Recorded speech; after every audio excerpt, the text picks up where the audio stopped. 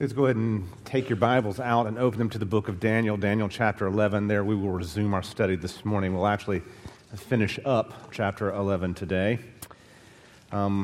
Before we get into that, I don't know if I was the only one who heard it, but while Richard was praying, it sounded like Darth Vader descended behind the curtain back there.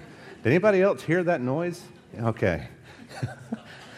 I was started laughing. I thought, this looks great, because the senior pastor is down on the front row giggling while the other pastor on staff is praying. Well, I was not laughing at Richard's prayer. I thought that Darth Vader was about to come out behind that curtain. Anyway, that has nothing to do with anything else we're doing today, so we will leave that there. Go ahead and, if you haven't, go ahead and turn over to Daniel chapter 11. As you know, we've been making our way through the book of Daniel. We are now very close to being done.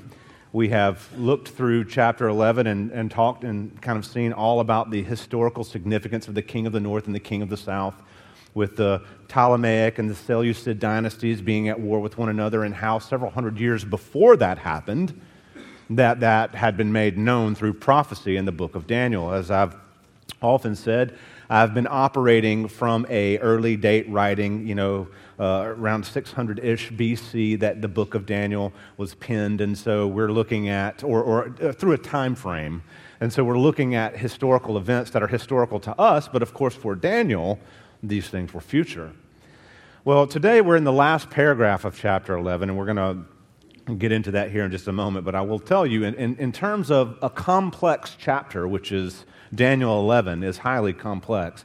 This last paragraph is probably the most complex paragraph in this particular chapter, primarily because of the ambiguity.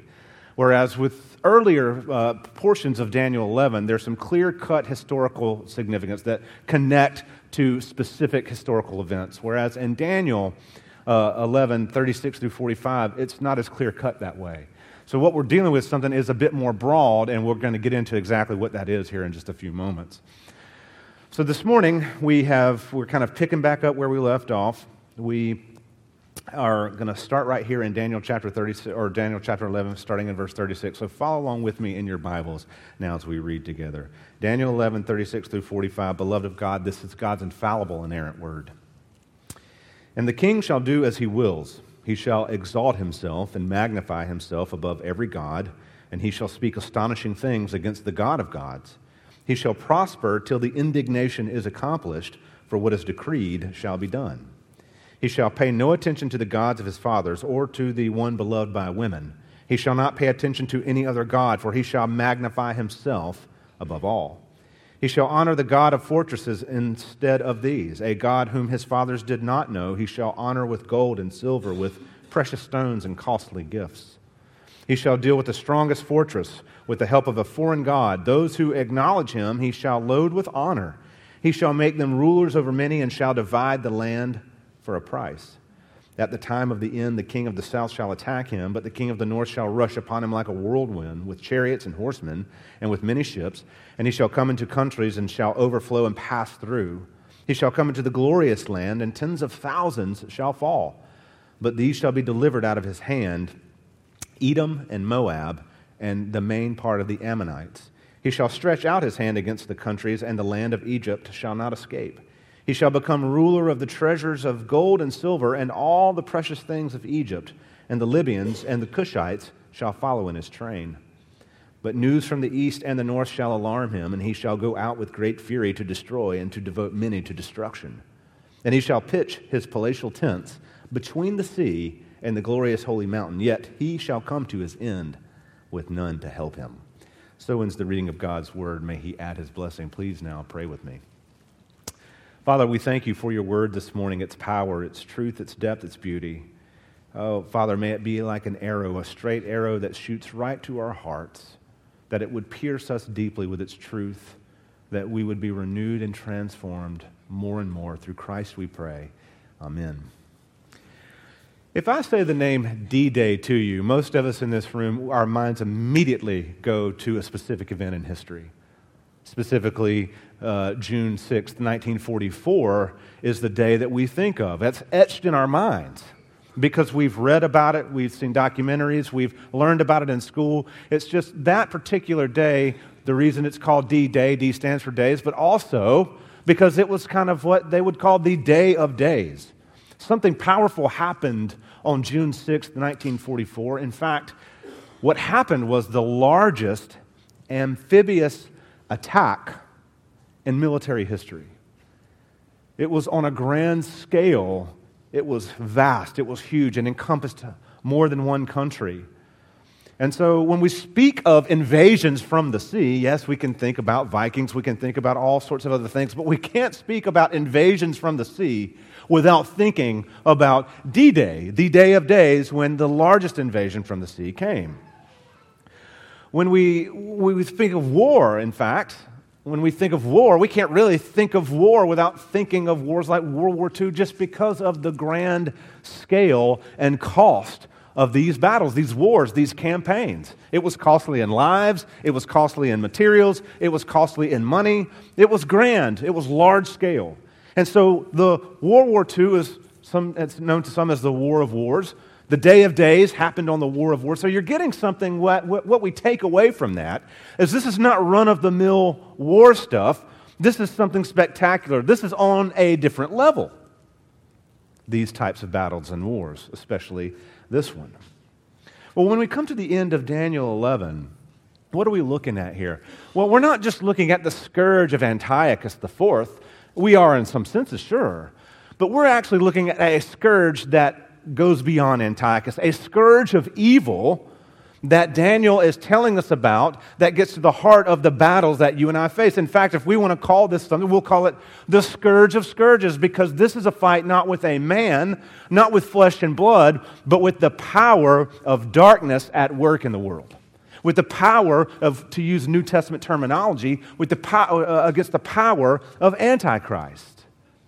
It seems very clear to me that that's what we're dealing with in this last portion of Daniel 11. And as I said to you a moment ago, it's fair to say this is a very complex chapter and a very complex paragraph. The language is ambiguous, trying to pin it down, trying to mark exactly what Daniel is driving at.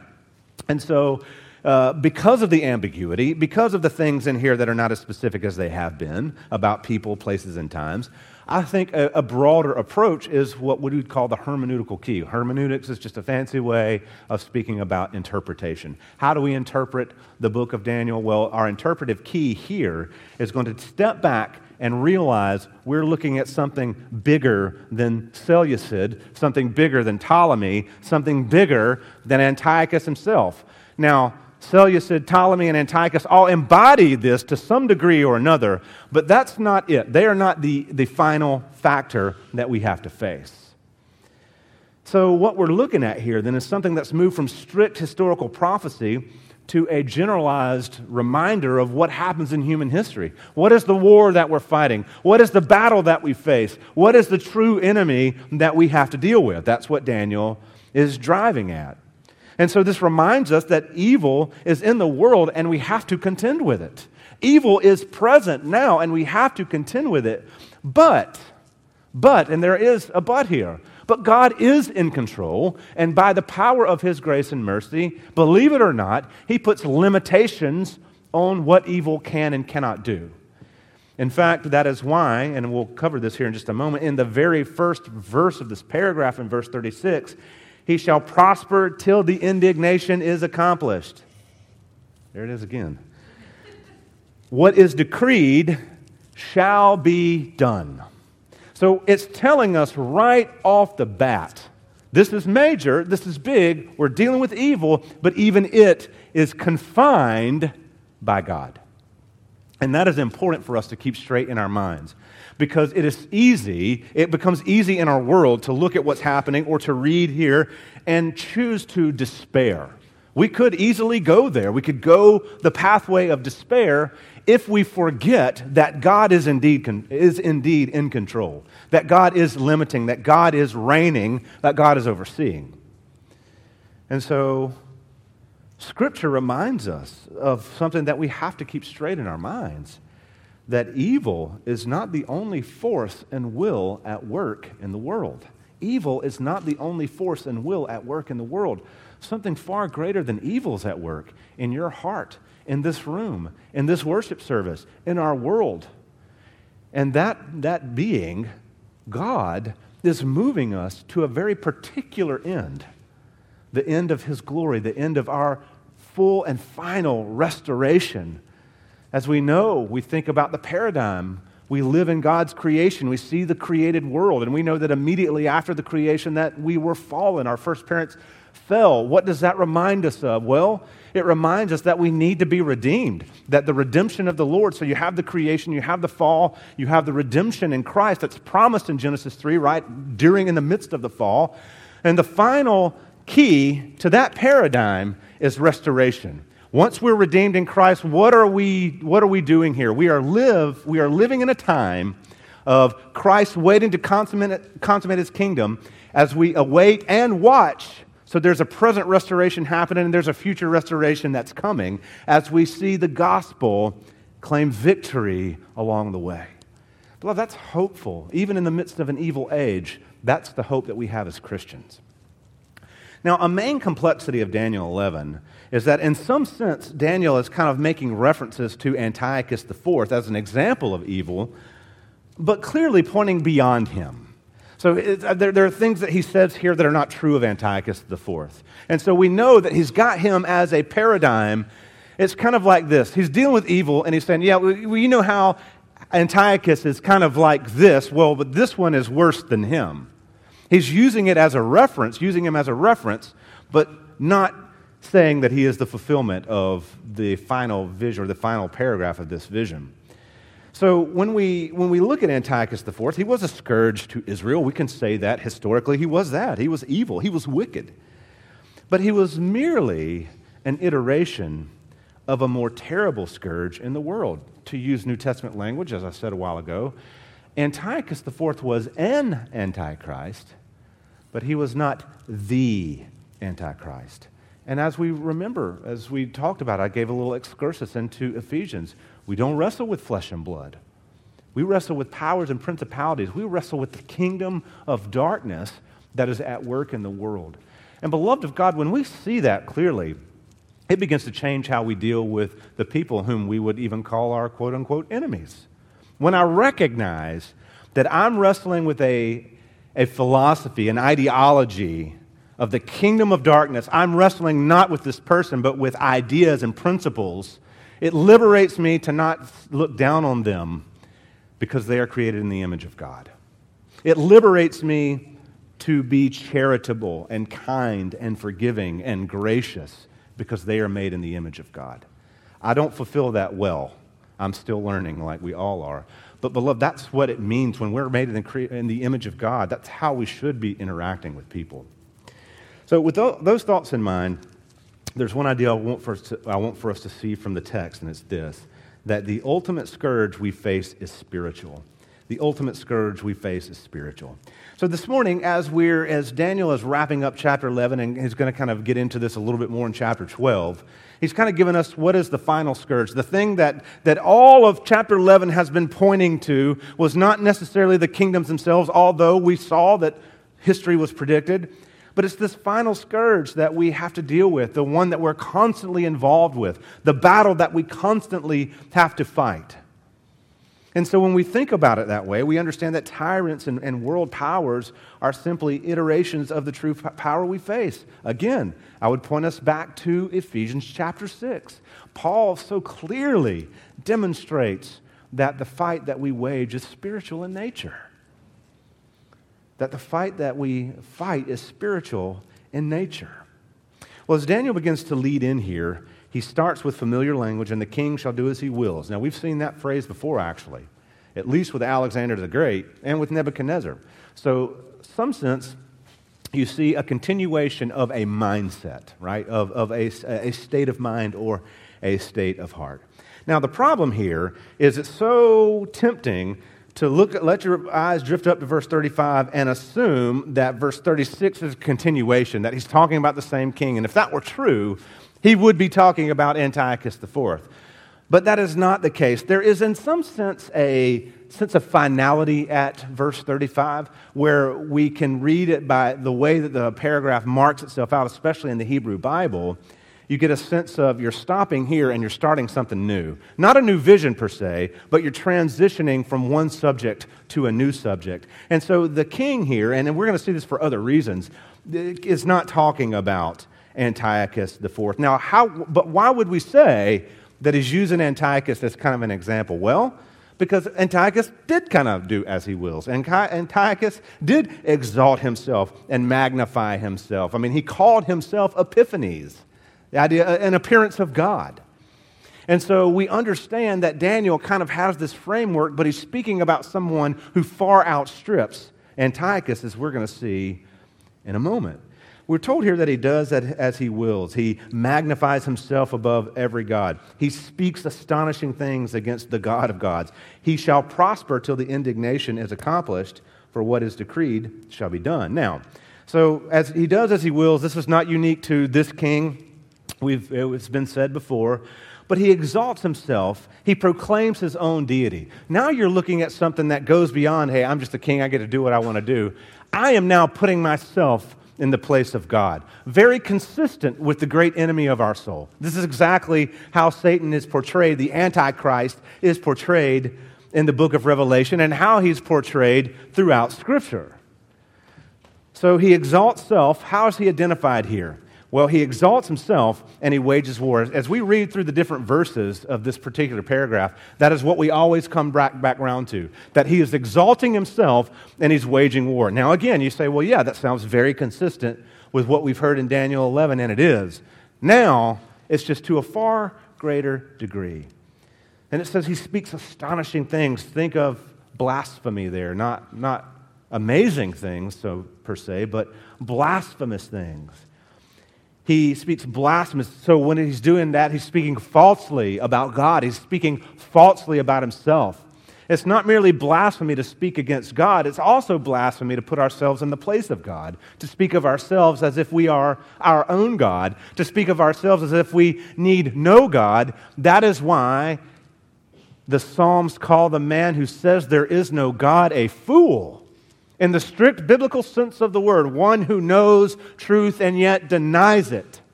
That is what it means to be a fool. That's what it means to be in folly.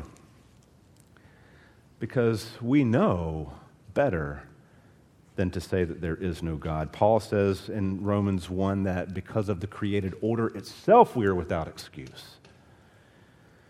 And so he speaks these blasphemous things. He speaks falsely of God and himself, but you know, this is not just a problem relegated to the great enemy of our soul. This is a human problem. How often do we think more highly of ourselves than we ought? And you know why we do it? Because of sin in our hearts, because of sin in the world, because we like to be thought of as servants, but we never like to be treated as one, because we think we deserve better. We deserve more. So the type of entitlement that this is talking about, it should ring a note of truth with us because it hits close to the mark of our own hearts. That is why the appeal in this way is so effective, because it appeals to something within our own souls that we have and desires that we cultivate and things that we cherish. So he's blasphemous, he speaks falsely, but I love how right on the front end he says, he shall prosper until the indignation is accomplished, for what is decreed shall be done. In other words, this picture of the Antichrist coming is still subject to the will of God. That despite all these things, despite his seeming victories, despite his wealth, despite his power, despite his war, he is still subject to the same indignation that the world is subject to. He is still set for a decreed end that the world is set for. So he owns no special spot in history. Powerful though he is subject to judgment. And beloved, we have to take comfort in that. Because it's so easy to look at evil around us and just despair, I said a while ago, become depressed, become ambivalent, become indifferent, because it feels like it's never going to change, while Scripture says, hang on, persevere, stay strong, walk in my strength, walk by the Spirit, not by the flesh, because an end is surely coming. I mean, that's what gives martyrs the strength to lay down their lives. That's what gives people the strength to endure persecution, to serve with humility and charity and grace, because we understand that justice will come. Even godless philosophers know that. I remember studying Immanuel Kant, who was no friend to biblical Christianity. But even Kant reasoned that, of course, there is a God because of the innate sense of justice that we have in our hearts. Where does that come from? The idea that things will be made right is such a natural thought process that Kant even said we can reason our way back to God. But I digress. So when we think about what's going on here, verse 36 and then verse 37, he shall pay no attention to the gods of his fathers. See, that does not aptly describe Antiochus IV or to the one beloved by women. He shall not pay attention to any other god, for he shall magnify himself above all. Now you're getting in some specifics. So that's how we begin to see that Antiochus might be a picture here, but he is not the person talked about here. We're talking about somebody bigger. He's not the final fulfillment. We're getting a glimpse of the final enemy. Verse 38, he shall honor the God of fortresses instead of these, a God whom his fathers did not know. He shall honor with gold and silver, with precious stones and costly gifts. This idea here, this God of fortresses, actually is very ambiguous. Not a lot of known is about that phrase. Typically, that phrase, especially in Hebrew, would often indicate war. So the God of fortresses would be like this, that he shall honor war instead of these. And that would be the former gods. So what we're talking about here is this being is unique. He's not common. He's not like his fathers. He's not the one that the women would recognize, the gods whom they beloved. He doesn't honor them. He's unique. He stands out, and he's meant to. He's exalted over all because he exalts himself over all. He places himself in the seat of greatness. He proclaims it himself. We won't turn there, but if you go to Revelation 12 and you have the dragon who has his own image and raises up images to worship so that the dragon can be the center of worship, which is Satan, you can kind of see some correlation, some parallels here. That we're dealing with something that is taking worship for itself that does not deserve it. That is assuming power for itself that, though is powerful, is still a derived power and is subject to the judgment of God. So why do these books remain hopeful for us despite the fact that what they're telling us is chilling? Because he is subject to the judgment of God. And that is where apocalyptic literature helps us to remain hopeful.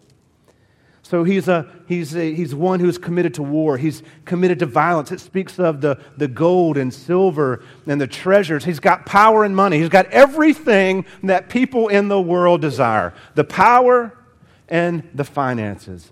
The wealth and the war, all these things, to be able to stand on our own and be independent.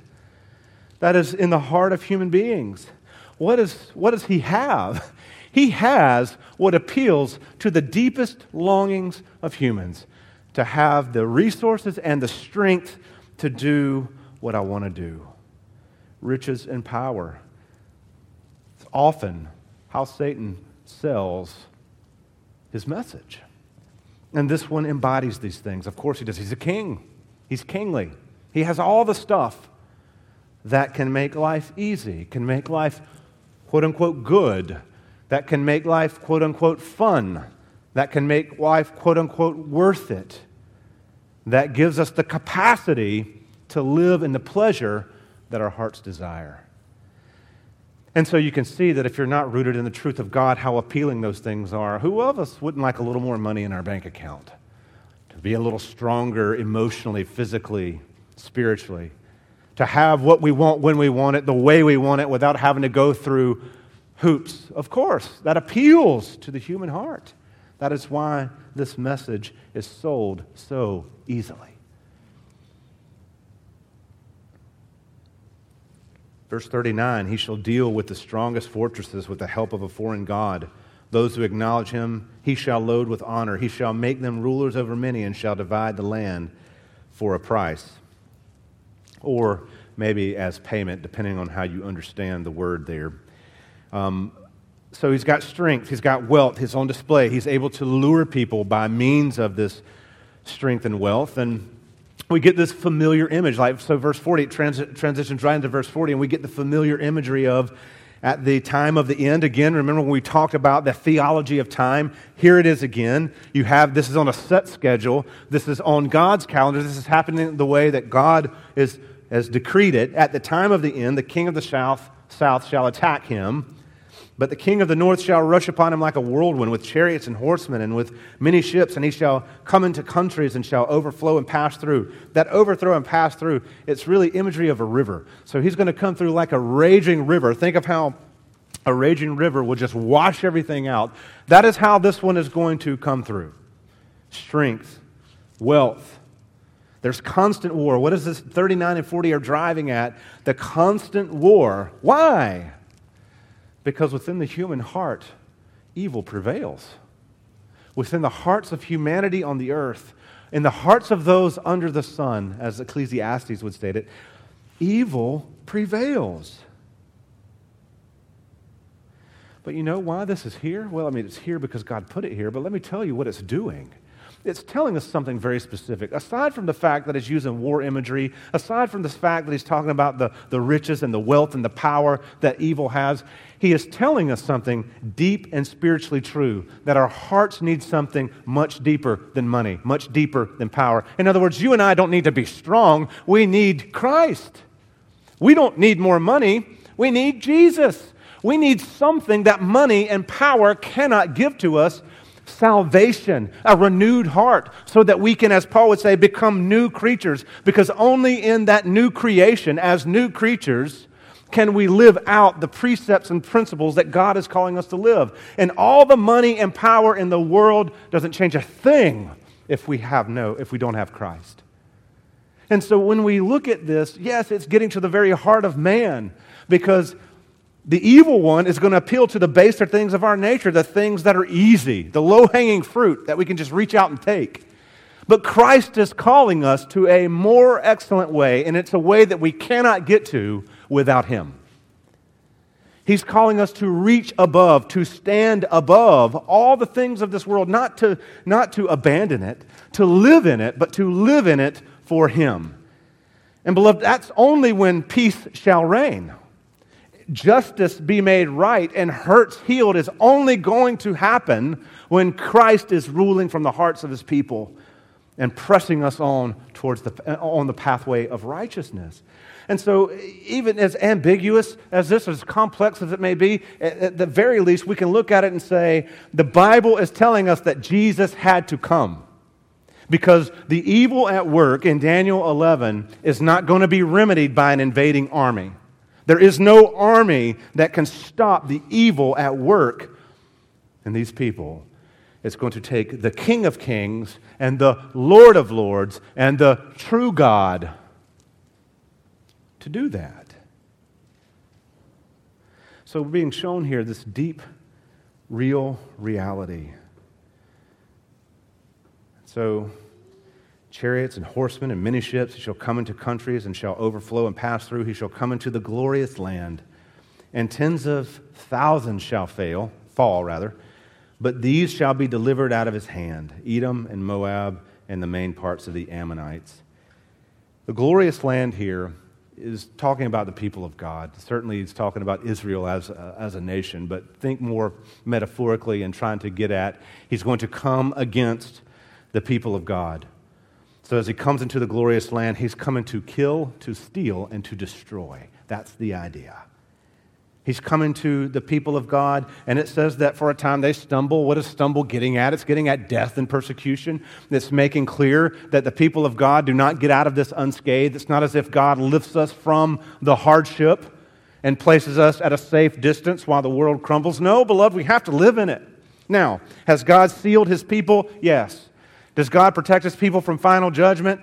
Yes. Are God's people constantly the subject of persecution and hardship and trial and turmoil? Yes. And that does not indicate that God doesn't love us or that we are not sealed. It indicates that we live in a tumultuous world where judgment is coming and judgment is happening and evil is real and present.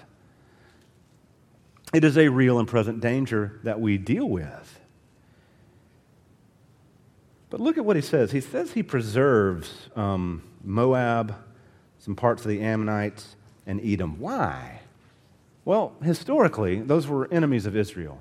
So what are we getting at here? What does he mean by the preservation of these specific countries? Well, he's showing us that he preserves the enemies of God for a time. Why? To maximize destruction.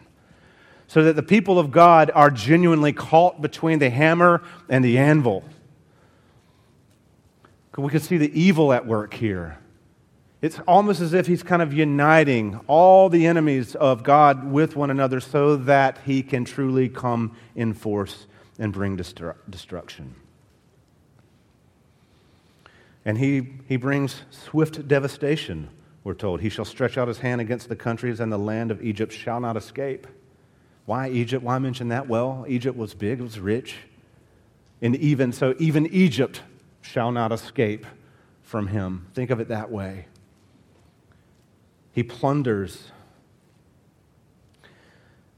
He rules. This one rules for his own glory and for his own name's sake. That's what it says in verse 43. It should become ruler of the treasuries, or the treasures of gold and silver and all the precious things of Egypt, and the Libyans and the Cushites shall follow in his train, we're told. He rules for his own glory, his own name's sake. What do we know about this one? Beloved, what Daniel is telling us, he's counterfeit. He's counterfeit. It runs counter to what we heard from Jesus when he walked the earth. I did not come to be served, Jesus said, but to serve and to give my life as a ransom for many.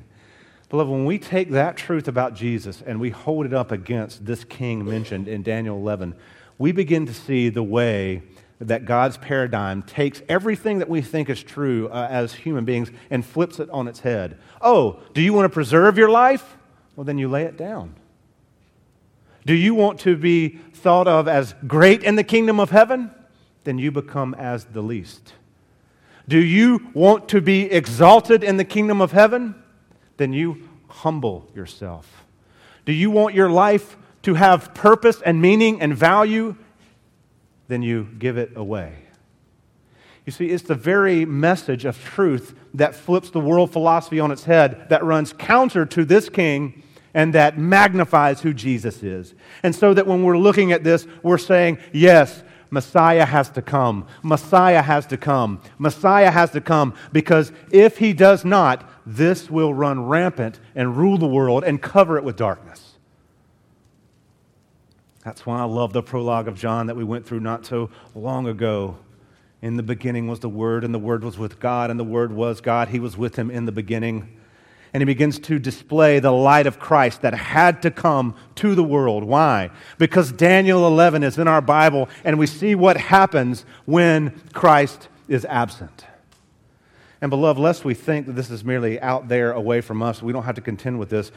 In a small way, we're looking at the heart of man without Christ. So why do we think that it's the gospel that's going to cure injustice and bring unity? Because only the gospel can do that. If it doesn't, we will embrace injustice and all the lack of peace in our world, because we will not be compelled to lay our lives down in an attempt to try to preserve them in the way that we think is best. Yes, the gospel message is counter to what our world says. Verse 43 makes it clear that he shall become ruler, and even the Libyans and the Cushites will literally submit to him. Follow in his train is a good idea for the phrase, but the idea there is submit. What are we looking at here? He looks indestructible. The world powers are just submitting to him left and right. He's amassing an army that feels insurmountable. He's amassing a strategy of attack that feels unbeatable. That's his point. That's what he's trying to do. He's trying to intimidate. But you see, we have the truth. News from the east and the north shall alarm him, and he shall go out with great fury to destroy and devote many to destruction. And he shall pitch his palatial tents between the sea and the glorious holy mountain. Yet he shall come to his end with none to help him. So we have here a picture of great wrath as he rages against God, as he rages against the people of God. So the nations, this is the nations now raging against God. And he will seek to cover earth in destruction. Do you know what the best picture I can compare this to is sin? Well, this is exactly what sin does, you see. It comes with lies. It comes with false promises. It comes offering something that sounds good in the moment, but it doesn't tell you how much it's going to cost you on the back end.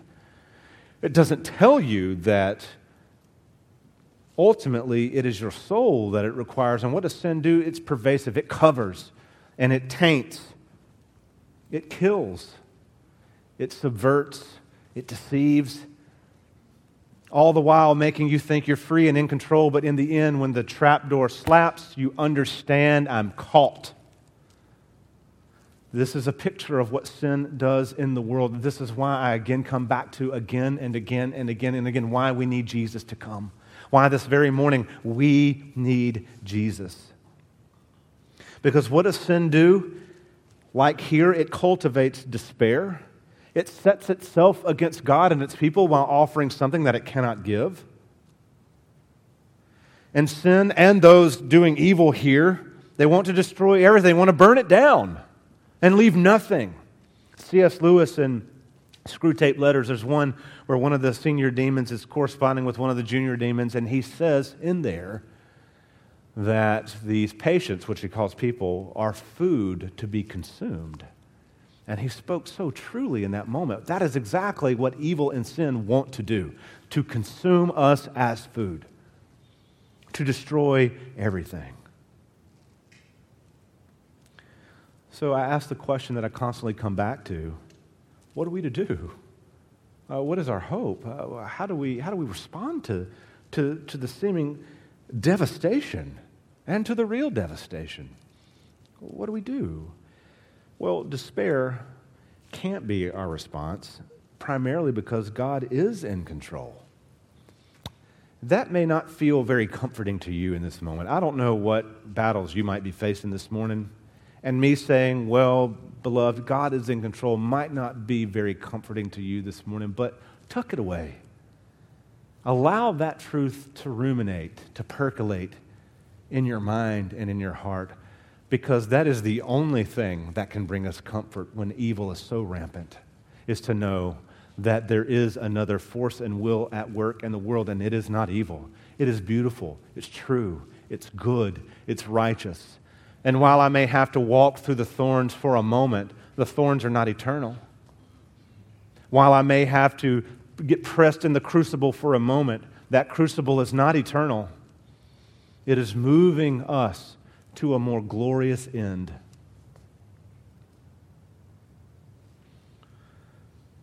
Evil does flourish for a moment, but God is storing up judgment. As devastating as this sounds, God's wrath is more powerful than the evil at work in the world. I don't relish in the wrath of God. I don't think anybody should. But the wrath of God is real. It's true.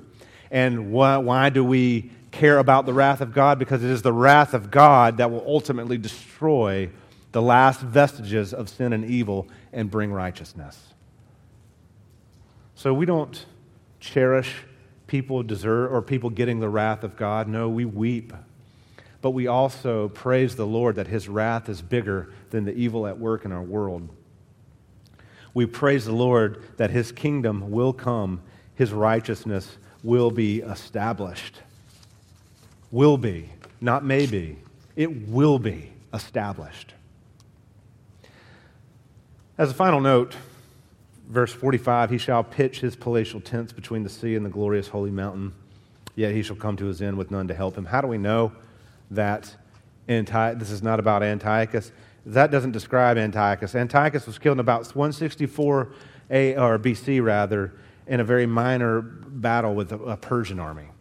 He kind of died a very normal, non-notable death. These palatial tents, again, kind of note the riches of this one. Between the seas and the holy mountain being another allusion here to the people of God. Of course, think Mount Sinai. but an allusion here to the people of God. What does he mean by that? Pitching his tents between the seas and the holy mountain? Well, creating an obstacle for the people of God, hindering the people of God, constantly putting up obstacles and hindrances for the people of God to fall. And through temptation and fear, he will seek to rule God's people. He'll seek to rule the whole earth through temptation and fear. But beloved, here's the hope that we have in Jesus, is he fails. Do we stumble and fall? Yeah. Do we make poor choices from time to time? Absolutely. Do we give in to the whispers of Satan and believe some of the things he says? Yeah. I'm sure we all struggle with that. But what is this text telling us? That is not the ultimate end for the people of God? That though we have bitter nights of the soul, a day is coming for all the saints, but lo, there breaks a yet more glorious day. The saints triumphant rise in bright array. The King of glory passes on his way. Hallelujah, hallelujah, hallelujah. What a powerful, powerful line to tuck away and remember. That's exactly what Daniel is saying. We are the church militant today, but beloved, a day is coming when we are the church triumphant, where we shed the last vestiges of this world and we put on the new resurrection bodies and we stand with Christ in perfect righteousness. Never to weep again, never to sin again, never to hurt or be hurt again, never to despair or be depressed or be anxious ever again, because we are the church triumphant. I long for those days. His end comes. It says, yet he shall come to his end. Tattoo that on your arm somewhere so you can look at that constantly. Not really. I mean, if you want to, fine. But that's not a direct command from the pulpit. I just want to make that clear. Yet he shall come to his end with none to help him. No greater words can be spoken. His end comes. Why? Because Yahweh reigns. Because Jesus reigns. And so, beloved, when we think about Jesus, we think about Yahweh. Jesus was scourged. Literally scourged, beaten with that whip into a mess that we would not dare even want to look at. He was scourged that we might have victory over the scourge of Satan and his minions. The fight against sin and Satan, it does feel hopeless sometimes. I admit I despair from time to time thinking I'm never going to get out of this cycle. It seems as if we will never mortify sin and evil in our minds and bodies. And we've already, when we start going down that road, we've already bought into a lie. Because if you're in this room this morning and you call Christ Lord, do you know what Paul says about you? You're a new creature in Christ. The old has passed away. Behold, the new has come. Beloved, can we pray for each other and stand firm on that truth when Satan starts whispering about how we are and how awful we are and how terrible we are, and how could you claim to love Jesus and do this? Beloved of God, yeah, his accusations sometimes are not far off from the truth, but the truth that's more truth than that is that we are new creations in Christ. Jesus came and fought and destroyed the very evil that we could not conquer, for the very purpose that we might be conquerors through his victory. Jesus conquered the very fight that we could not, so that in him we could be the conquerors that we weren't and stand on his victory for eternity. And that will be no less true when we've been in eternity in heaven with him for myriads of years. Evil is hard. Evil is painful. Evil can and does bring fear to our hearts, but evil does not have the last word. It won't, it can't, it will never, because evil has been conquered by the gospel. Brad, what do you mean by that word, gospel? Glad you asked. It's the good news. God made him, that is Jesus, who had no sin, to be sin for us. He became sin for us. He endured the wrath of God for us, so that in him, that is in Jesus, we might become the righteousness of God. So that we have his righteousness now because of his sacrifice for us. That is the gospel that conquers. So let the nations rage, because our God is a strong tower, and in him We are saved. Not we might be, not we can be, not it's possible. We are saved. And beloved, that is the truth that guides us through the tumultuous times that Daniel speaks about. Please pray with me. Father, thank you for your word this morning. Its power, its truth, its depth. It is ambiguous, it's tough, it's a complex paragraph, but yet, Father, you call us to see the fight of our time, the fight of the ages. So often we get so locked into something physical, and it's not those things. It's completely spiritual. There are physical ramifications, of course. But Father, you've called us into a spiritual fight, and the weapons that we use are not of this world. So, Father, may we wield the sword of your word with precision and grace and truth. May the belt of truth undergird us. May the breastplate of righteousness protect our hearts. And the helmet of salvation remind us whose we are. And may our feet be ready to go and proclaim the good news of the gospel of Jesus Christ. And because we have your character, we have you as our shield, Father, we are the victors. Thank you for the victory. It's through Christ we pray. Amen.